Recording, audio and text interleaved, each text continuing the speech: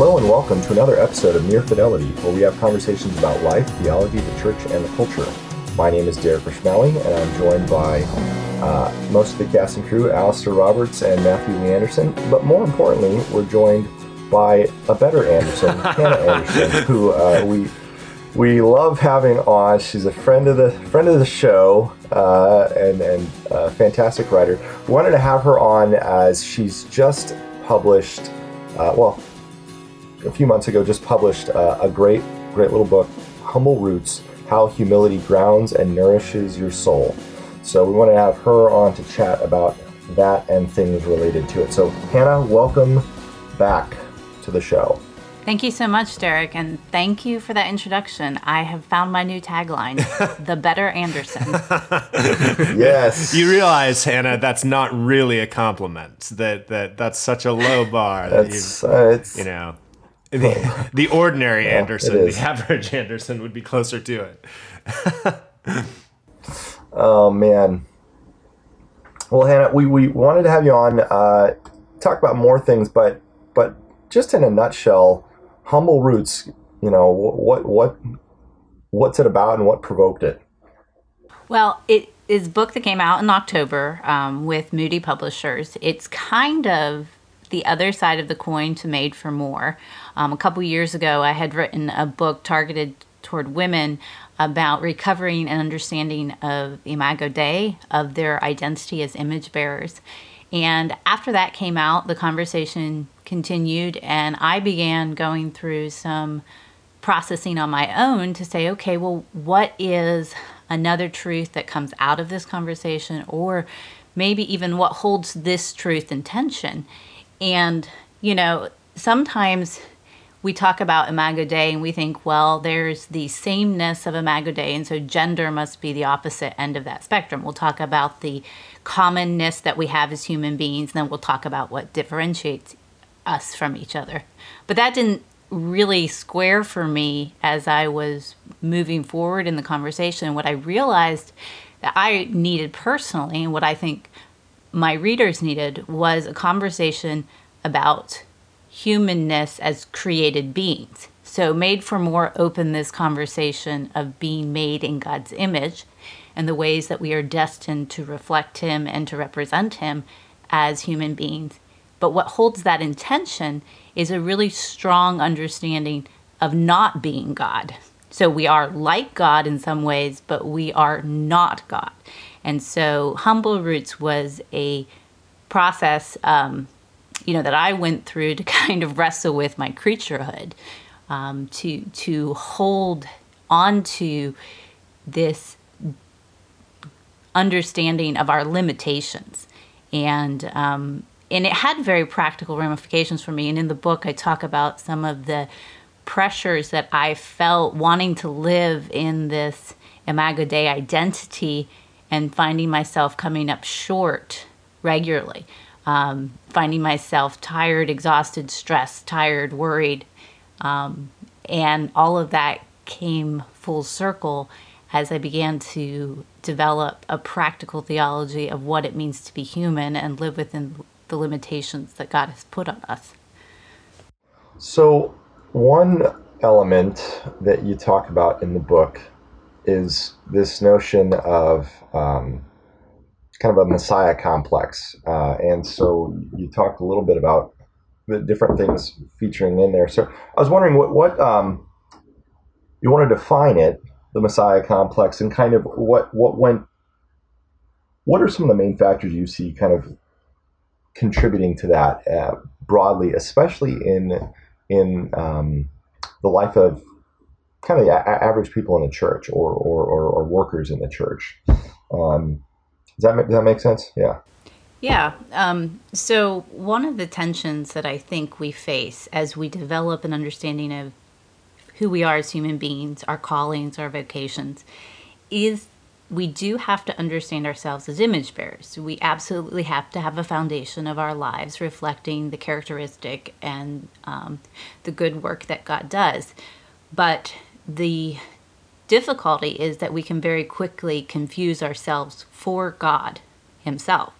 And so this is where how I define pride in the book. The book is an exploration of humility, especially through creaturehood and limitation.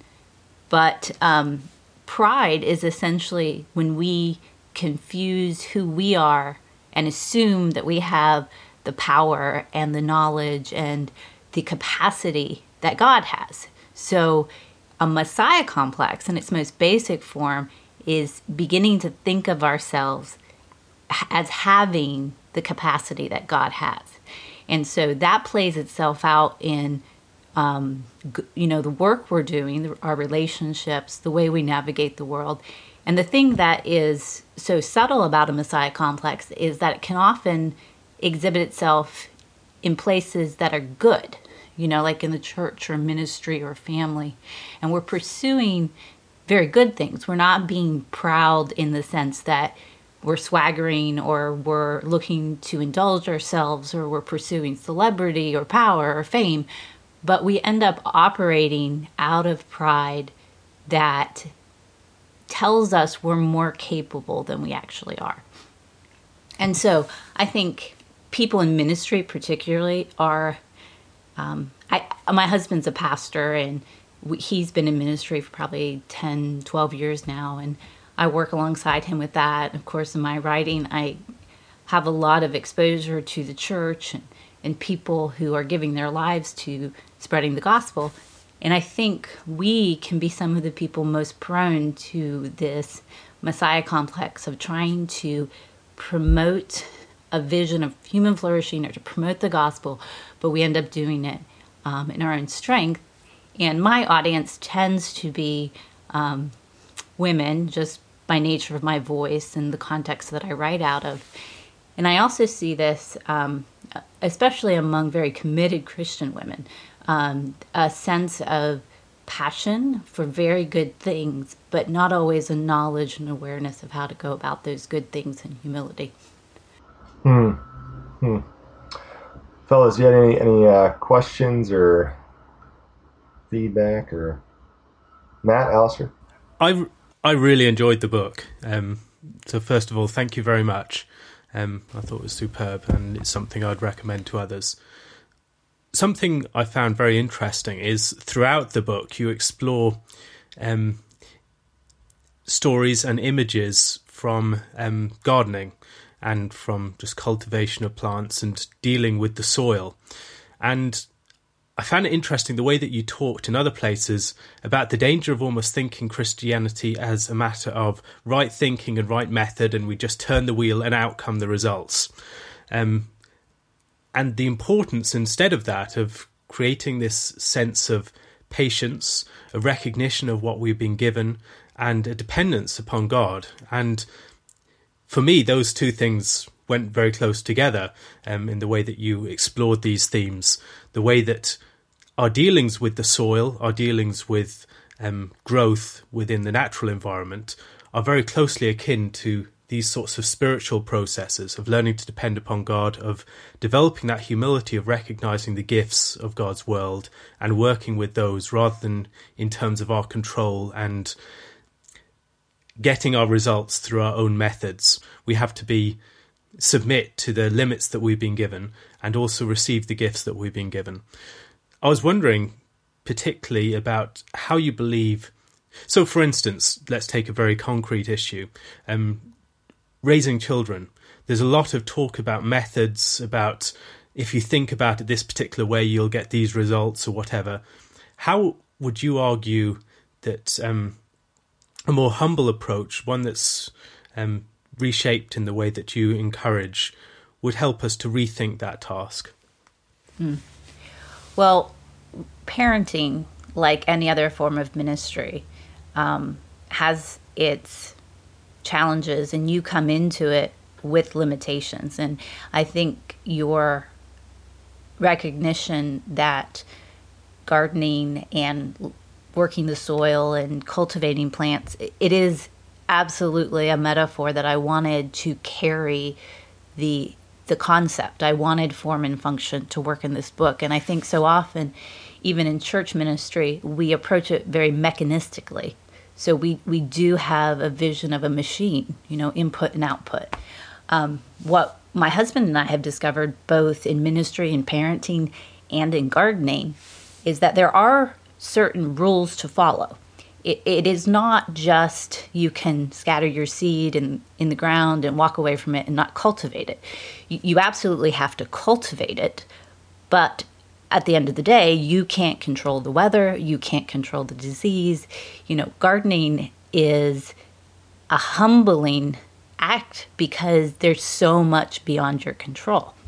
And so in parenting, we commit ourselves to the cultivation, to the spiritual formation of our children, just as much as we would commit ourselves to the cultivation of our gardens or, fruit trees or whatever. We have to commit to the work. But there's so much dependence, and sometimes just praying for rain to come. I remember growing up, my father was a kind of homesteader, and we had a large, probably half-acre garden that we grew for our family's use. There were 5 children in the family, and so most of our food came through cultivating over the summer. And there were times where in family devotions he would say, we need to pray for rain. we haven't had rain, it's not coming, the plants are not doing well. And so for me, that's what I grew up understanding gardening to be. A lot of hard work, but a lot of prayer as well.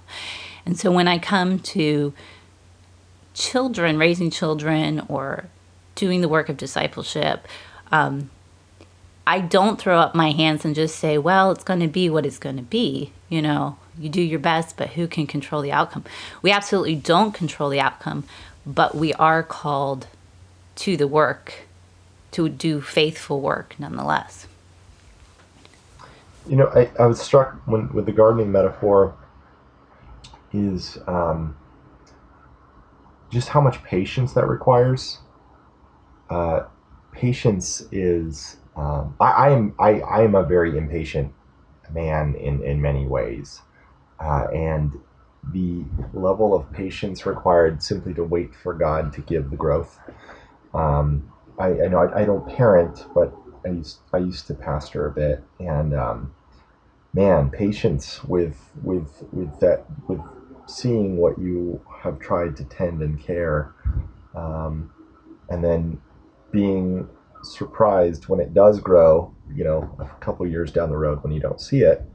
That is one thing that I've continually had to return to, is just, patience is one of those frustrating elements of, I think, creaturehood, that because things are out of your control, you have to wait, and that waiting is it's a kind of suffering, for those of us who want to make things happen now, to want to make things happen according to these particular ways that we know it should go, right? And so that metaphor of gardening, I never gardened a day. I mean, I mowed the lawn and that was it, but I never actually did any farming or anything like that. And so basically, I blame my parents for not living on a farm for my current impatience and flawed characters.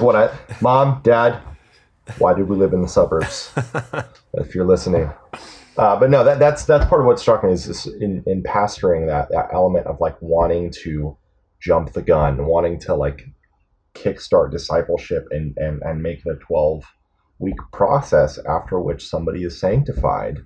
And then when it doesn't happen like it's supposed to, can be a very frustrating thing if that's the kind of results you're expecting, and that's the kind of mindset you have going into the job.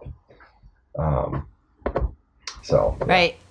And I think the word expecting is a huge part of unpacking this dilemma, because I think a lot of times in ministry, especially, and in parenting, we're given, or we receive expectations about what it should look like. And so we do create this level of, well, you just do this. These are the steps you take to become a successful pastor. You go to seminary, you network right, you read the right books, you implement the right discipleship program, you have the right church structure. You get into a church, and if it doesn't have the appropriate church structure, you change it, and then it will work. And so what a lot of ministers have been given in evangelicalism is the affirmation that if you just take the steps, you'll be fine. And I think a lot of guys get in, 5-10 years in, and they're dealing with, wait a minute, this didn't flourish the way I expected it to. And they also don't know how to look for the growth that is happening. They don't know how to recognize, this particular plant didn't do well this year, but this one over here did. And that's another fascinating thing. Each garden cycle is entirely different. I wrote about tomatoes in the book, and usually they do well. And in God's wisdom, this summer we had a blight decimate our tomatoes, and we have nothing on our shelves, which is not typical for our garden and our family. So I think a lot of the expectations that go into ministry, that go into parenting, are what set us up for frustration and disappointment too. Hannah, those expectations, as you've been talking about this, I've been thinking some about the Victorian depiction of evangelicals in books like Middlemarch. You have Bulstrode, who's pretty self-deceived about or his own righteousness, we discover at the end. You have Mr. Collins in Pride and Prejudice, who's just this noxious character who is always prattling on about the highest possible standards of morality and abiding by them, and so on and so forth. Oh, yeah.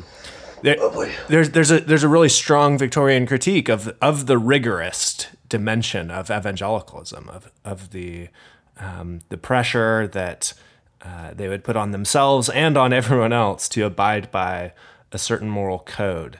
Do you think that sort of perfectionism, is it endemic to evangelicalism? Is it the sort of thing that goes to the root of it? Or can it be extracted and removed while still leaving the core intact? Is there something... I just mixed metaphors, I realize. Is there something sort of peculiar about evangelicalism that breeds that sort of perfectionism and that breeds the rigorist sensibilities that go along with it? Yeah. As I was looking at the lay of the land in writing, I always try to find the surface level expression of a problem. What is the felt need? What are people wrestling with? And for my audience and my readers who are predominantly evangelical, I saw a lot of burnout, a lot of exhaustion with, I've been trying to make my garden grow, and I'm just really tired, whether it's church ministry or parenting or saving the world. And then I try to get underneath that and say, well, what are the contributing theological convictions or cultural milieu that people are existing in that is leading them to that place? And of the couple of things that I recognized that are intrinsic to evangelicalism is we put a lot of stake in our ability to save the world. We have a very strong missional emphasis, which, that's the heart of evangelicalism, right? It is the evangel. It is taking the gospel to the world, which we are called to as the church. But I think sometimes that can easily move to us believing that we are the ones establishing God's kingdom on the earth. So we're going to take the gospel to the farthest reaches. We're going to convert people. We're going to set up the reign of Christ. And you add to that this kind of personal dynamic that exists in evangelicalism, that not only are we going to do it as a church, but you have to do it. You yourself have to reveal your spirituality by being the one to change the world. And so I do think there is this larger context that makes us as evangelicals particularly susceptible to the temptation of a Messiah complex. How do you, Derek, let me just follow up on that real quick. How do you address that underlying problem without falling into sort of touting or glorifying mediocrity or imperfection? I mean, when I look at the sort of contemporary blowback against that sort of perfectionism, a lot of it has to do with, we're terrible people and we just have to sort of wallow in our terribleness and everyone should be okay with how terrible we are. Is there a way of not succumbing to that sort of counter reaction while still preserving a sense of grace and leniency about the expectations that we would have for people? Yeah, that was my question. Is there's a series of, there's like also a vibe of certain blogs that like the I'm a mess, you're a mess mom blogs that but often it's so weird when you see those. There's like the photos like I'm a mess, you're a mess, but then like but everything looks perfect. I don't know how. It's just like, I don't know, God's grace on me is so great today. And because then, like, it sends the message that, right, because it sends the message to everyone else that even at my worst, I look this good. Yeah. And so, absolutely, you're struggling with the question of identity here. You know, is it an identity of brokenness or is it an identity of triumphalism? And I think what humility does is that it corrects both of those. So the truth is we exist in this already not yet. And I think both extremes neglect one part of that. So the brokenness neglects the truth of already. You already are redeemed. You already are justified. And yet the trend toward this triumph and missionalism and this sense that we can overcome the world misses the not yet. Not yet, you can't. And so human identity, actually knowing ourselves for who we are, the humility that Christ showed in his incarnation and coming into a broken world, teaches us, it corrects both of those because it tells us humility means submitting to God. And so if God has called you to a certain work, you have to do that work because he's called you, not because you're going to save the world. You could end up not saving the world. You could end up with no fruit whatever to show. You could end up completely disappointed in your garden, but God has called you to that work. And so you submit to him, and humility says you stay the course. But at the same time, when God gives increase, humility also teaches you and reminds you, you didn't do that. You didn't make that rain fall. You didn't make that sun shine. You didn't make that plant grow. All you did was be faithful to the cultivation and the tending. And so as I explored humility and incarnation and worked through these ideas in the book, the sense that it could correct both of these extremes. It could give us a way to live in the world that would free us to passionately pursue the calling that God has on our lives with freedom and joy, and yet also boundary us in such a way that we never think it's our passion and our joy that is actually saving the world. I read a fascinating article this last week by Sarah Perry over on Ribbon Farm called Tendrils of Mess in Our Brains. And it explores something that constantly faces me. I mean, every single day I'm surrounded by it, but I don't actually reflect upon it as a thing in itself, and that is mess. The concept of what are the conditions under which mess manifests. So within the article, she observes that within nature, we don't usually see mess. Nature doesn't get into a mess in the way that we do, except primarily in things like hair.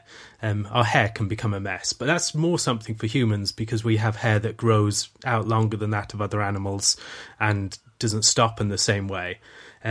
But she explores the way that different sorts of houses, when they decay or when there are items strewn around within them, certain houses are mess resilient in a way that others are not. So she talks about these modern rectilinear, highly ordered houses that imply a particular sort of order within them, and how their residents struggle to furnish them because many of their furnishings that they're put within them look like mess because of the implied order of the house.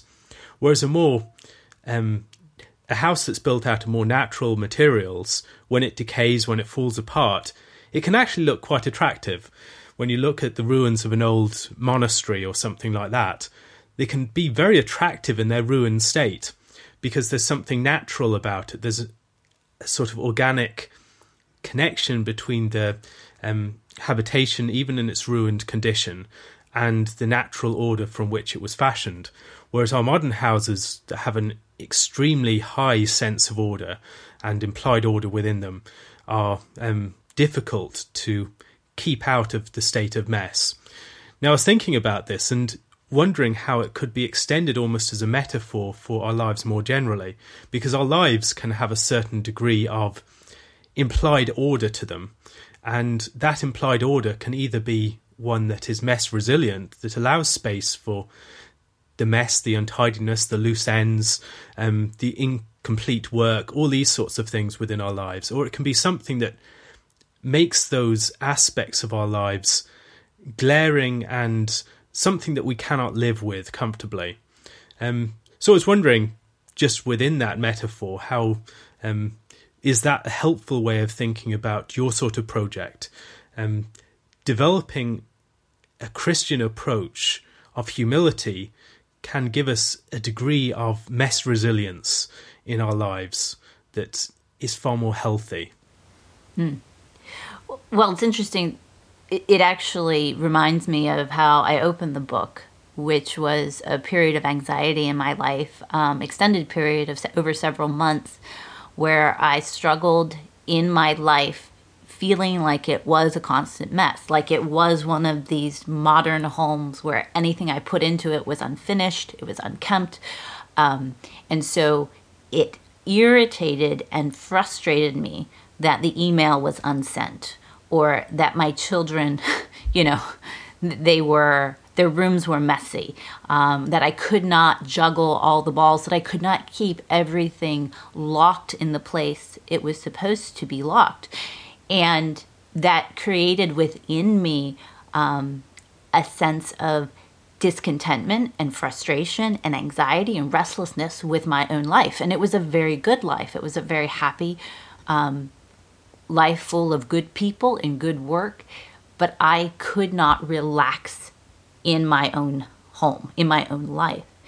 And what the process of reflecting on the choices I was making and how pride was structuring my life in ways that I did not even know it, humility moves us to a place where embrace of limitations maybe creates that monastery that you described, where the unfinished article is exactly what happens when you're a limited human being.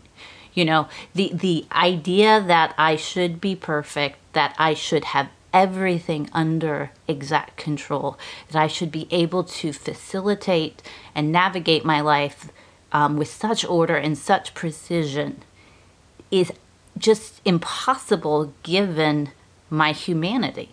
And I think that expectation of being able to execute life with the power of God, and it's interesting because I think in the mommy blogosphere, especially within evangelical women's conversations, we don't use this language, but we create this image of the goddess.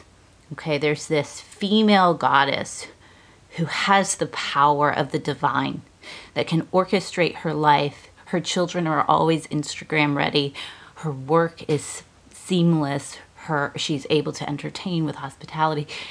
And it really is, what humility does is it just brings us back and puts us in a place to say, why are you even surprised that your dishes are dirty? Why are you even surprised that you can't keep your life together?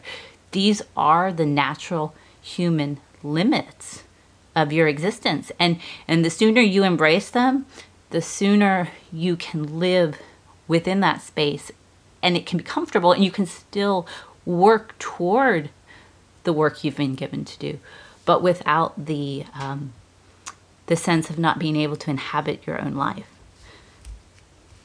You talk about embracing limits. I mean, that's more than just resigning yourself to your limits. How can we welcome limits? What is the goodness of the limits that we have? Well, I think the first thing we have to believe is that if limits were good enough for Christ, they're good enough for us. And I think we see in the incarnation a model of the goodness of God's design on human identity, that limitations are not the same as sinfulness. And I think sometimes we confuse those two. We also have to believe that limits are given for a purpose, that there is something beautiful in individual limits connecting us to other people, how limits build and form community and relationship. And I think of this, I think the clearest representation of this is the limit of gender. You know, being female and being male is a gift, but it is a limit. And we are not capable to even fulfill the callings that are put upon us, you know, in the creation mandate to fill the earth, be fruitful, multiply. We're not even capable of doing those without those limits drawing us to the opposite. And so I think there is creative design in limiting us that ties us both to each other and ties us independence on God. He has put us in a place where he's made it impossible for us to exist without that intimate day by day dependence of, you know, give us this day our daily bread. And so for me, embracing limits, not resigning myself to limits, meant changing my mind about whether limits were intended or whether they were a result of the fall. And once I could move to a place to say, okay, we do have this sinful brokenness, and sometimes it's hard to sort out the difference, you know, in your day-to-day life. How much of this is sin? How much am I contributing to this? And how much is this just the limitation of being human? And once you can see humanness not as a punishment, but as good design, then I think you're in a place where you can begin to embrace them. That's great. Matt, you're quiet. Well, I'm trying to think of all the jokes to make that would entangle Alastair in another controversy about gender and the limits of gender. Right. What are the limits? Don't you dare. What are the limits we should embrace in MMA fighting? I don't know. But oh goodness. Sorry, no, it had to be said. That thought on limits is you know, there's something liberating about a limit, in that it's both it tells you where to stop, and it also tells you how far you can go in a certain sense. You know, Sabbath slows you down in order partially to energize you. So you know, my pastor, my wife works at our church, and he basically, if he sees her answer a work email on the day she's supposed to be off, like he gets mad. You're not supposed to respond right now. That's for the next day, because there's a sense where you're pushing too far. I mean, this is essentially comes back to Sabbath in a lot of ways. For me, the Sabbath concept and the Sabbath principle is one that is so misunderstood. And I found so misunderstood with my college students. I thought it was one of the things I found, that it was probably the command they they were most likely to break, in that so many of them were just go, go, go, filling their time with all these sorts of things, not all of which was work, but none of which was kind of deep biblical rest, right? And sitting up till 3 watching YouTube isn't like biblical rest. And neither was the millions of extracurriculars that they filled their time with. They just didn't. They always had to fill their space with something to do. Whereas things like Sabbath remind us that no, there are times when we're not supposed to do anything. We're supposed to sit. We're supposed to rest before the Lord. We're supposed to embrace that there is this day, that we remember that God is upholding all things, that God has saved us, that God has done all of these things without any of our help, and he continues to do these things without any of our help. And so it kind of reminds us of the gift that he invites us into certain elements of work,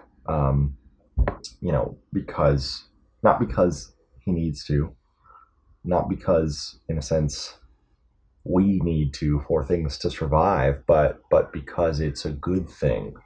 I probably just rambled a word salad there, but there's that level where limits, they slow you down in order to help you appreciate what you are doing when you do it. That there is a gift and goodness to work and to activity when you're actually going about it. But if you're consistently and constantly never stopping, never acknowledging these limits, it takes on that character of harried, frantic, I've got to get this done nature that kind of mars it and makes it feel like toil. Was part of what makes it feel like toil. So that notion of limits I found very helpful, especially when you can connect it to Sabbath. That's my little thought there. Alastair, Matt, Hannah. Towards the end of the book, towards the conclusion, you take that theme of rest, but relating it to the trust that we need to exercise every night as we sleep. Be interested to hear some more of your thoughts on that, because I've found that was something I was thinking about recently one night when I wasn't getting to sleep. I was just thinking about the process of sleeping and how it does train us in this more general posture towards life. Mm-hmm. I think the idea both of Sabbath and lying ourselves down to sleep every night is a chance to let the liturgy of rest, like our body, learn things to teach our souls and even our minds. And so one of the things that had to change in my life through this process of learning humility and dependence was that my body had to do what my mind was learning was true. And so for me, I opened the book with a vignette of being restless and awake and not being able to sleep at night, my mind turning, concerned about all the expectations, my responsibilities, not knowing where they end. When is it enough? When do I get to say this is the end of the assignment? And at the end of the book, I close with a chapter on rest through the lens of resurrection and the loss of my grandmother when I was about 12 years old. And I think what humility and what our bodies learn through the stopping of work, through the lying down each night, is a very true engagement of letting go of our control. And so when you lay down to sleep, you have to be in a safe place. You have to trust the person you're lying next to in bed with you, that they're not going to harm you in the middle of the night. You have to trust that you're in a safe enough community or neighborhood that someone's not going to break in while you lay down and you close your eyes and you are no longer on guard.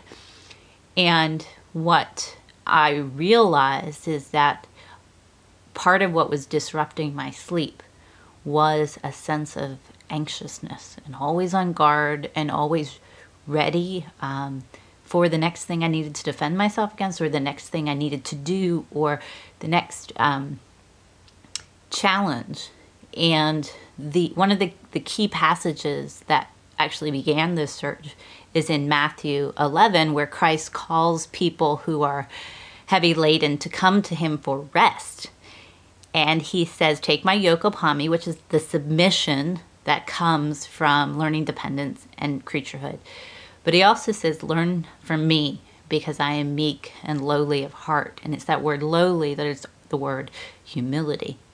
And so there is something about learning to trust God with our work and our lives that is embodied by the fact that we can lie down to sleep at night.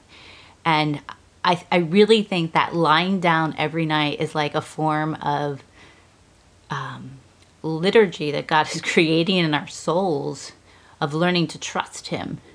And we pray these prayers, right? It's the whole, now I lay me down to sleep. I pray the Lord my soul to keep.